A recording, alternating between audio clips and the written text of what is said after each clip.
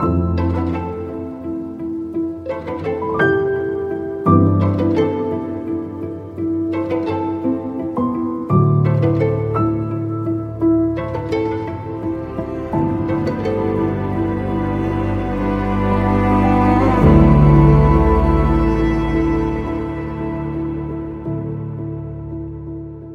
I want you to imagine for a moment, as we get ready to think about what God has for us on this day, I want you to imagine somebody came to you and said, I would like to be really rich. Can you point me to somebody that can help me? I'll bet you could. There are financial planners, people who guide in investments that make a living at this sort of thing all the time. Or somebody said, I want to get in great shape. Can you help me pursue health? I'll bet you could point them out to a physical trainer or somebody in the medical field. Or if somebody were to say, I want to be successful, I'll bet you could help them find a business coach or a mentor. Or if it was something considerably more hobby-like, I want to be a really good golfer, I want to learn how to play the bassoon, I bet you could point people towards a person that could really help them, or a book or a resource or a class. Now, how about this one? Suppose someone comes to you and says, I want to become a really good person. I would like from the core of my being to have virtue and moral beauty flowing through my thought and my will. Where would you send them? See, this is a very strange thing that we don't think about very much. We assume that that's not a very scientific question to ask, and you cannot go to a university, for the most part, in our country that has a department of really good people, or a studies program on how to become a truly excellent and virtuous person. Even that language sounds a little odd in our culture, but that just makes our culture quite odd next to all of human history. Most cultures, most times, most places have taken it for granted that there is knowledge available about how to become a person. And the question of who is a good person and how to become one is as important to humanity as anything else. And this is particularly true from Israel, that country from which Judaism and then Christianity emerged, where the beginning of education was Deuteronomy 6:4. Hear, O Israel, the Lord our God, the Lord is one. Him shall you love with all your heart and soul and mind and strength. Now, the good news is Jesus is in the good person business. But what is tragic and deeply inaccurate is people think that that is relegated to a religious pursuit or a quote-unquote spiritual pursuit. Actually, we can never get away from that question, who is a good person and how do you become one? And so I want to read for you words that were written a couple thousand years ago by Jesus' friend Peter on this subject. Jesus says that God's divine power has given us everything we need for a godly life. Now, Dallas Willard, in his book, Renovation of the Heart, pauses to ask the question, how much does that word everything leave out? Think Peter was serious about this? Think this is really true? Do you actually have everything you need, do I, to live the life God is calling me to live? His divine power has given us everything we need for a godly life through our knowledge of Him who called us by His own glory and goodness. Through these, He has given us His very great and precious promises, so that through them you may participate in the divine nature. Now, I'm not going to say more about that except to invite you. You might want to spend a little time today thinking about what would it be for you to participate in the divine nature? And do you have anything more important to do? And then Peter goes on. Now let's think about how do we pursue becoming a truly good person?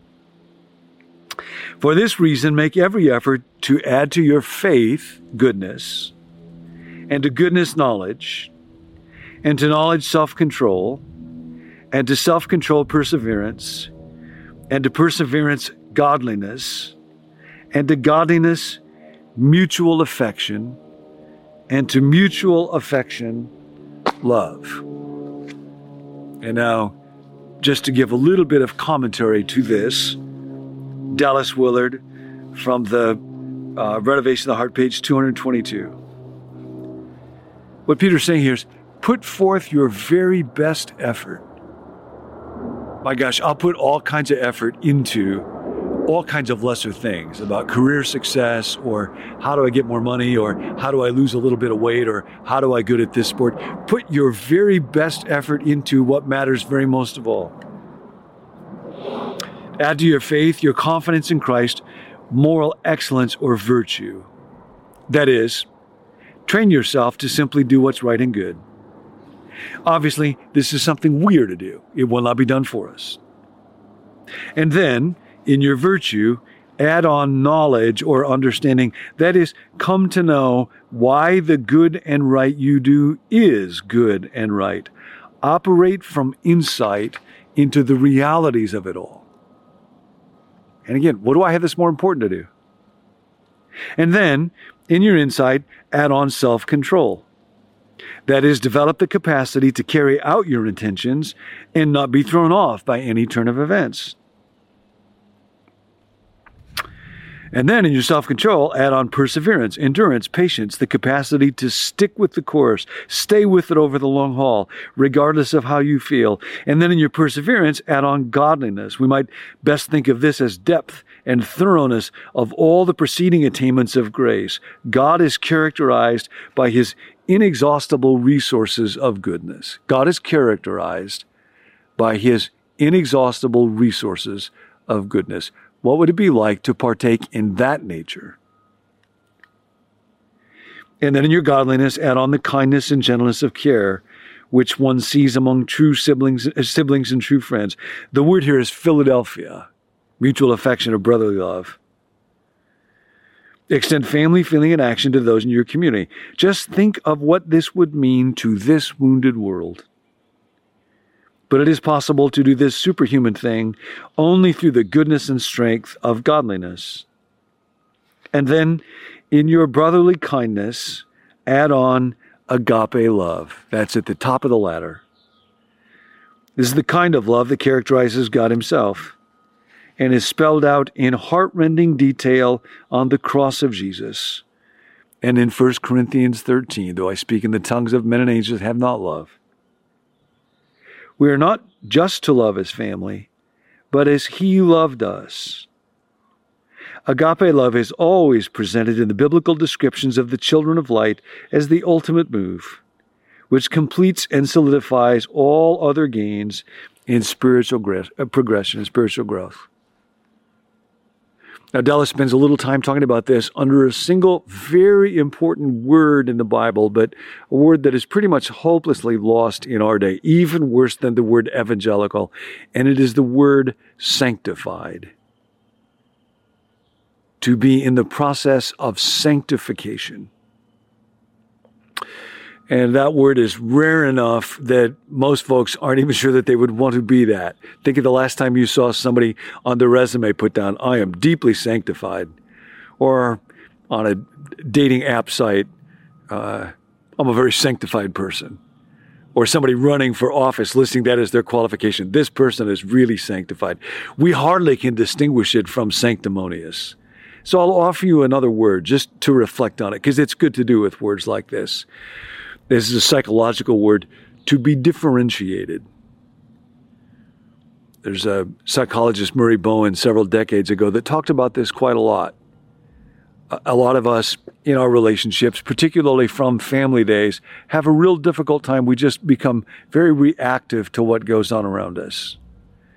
And either I'm so enmeshed with other people that if they don't love me, I'm crushed or disturbed, or else I become completely withdrawn from other people and I stay at a distance from them. The differentiated person is one who has a very solid sense of self. Who I am does not depend on what you think of me. Now, growing in this direction to become truly differentiated is a process, just like sanctification is. And the interesting thing about the word to sanctify, as you may know in the Bible, or to be holy, initially meant to be separate. And it goes back to that creation narrative in Genesis, and God separated light from the darkness. and God separated the earth from the sky. God was making distinctions, separating, differentiating so that there could be a joining together. And it's only the truly differentiated person who can be in a relationship that is genuinely loving and non-anxious with other folks. You might have heard old sayings about families like, if mama ain't happy, ain't nobody happy. Or happy wife, happy life. Those are deeply sick and inaccurate descriptions of family life as it's supposed to be. It's how I am does not have to depend on you. And if I become a separate self, if I become differentiated, if I become sanctified, it's possible. So make that your aim today. Here's what Dallas writes. This is page 226. So what shall we say about sanctification in summary? It is a consciously chosen and sustained relationship of interaction between the Lord and his apprentice, in which the apprentice is able to do, and routinely does, what he or she knows to be right before God, because all aspects of her or his person have been substantially transformed. Sanctification is not an experience, though experiences of different kinds can be involved. It's not a status, although a status is maintained by it. It is not an outward form, has no essential connection with outward forms. It does, however, become a track record and a system of habits. It comes about through the process of spiritual formation by the power of God. And that's the invitation today. I can't, but God can.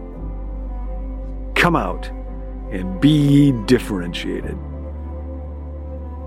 See you next time.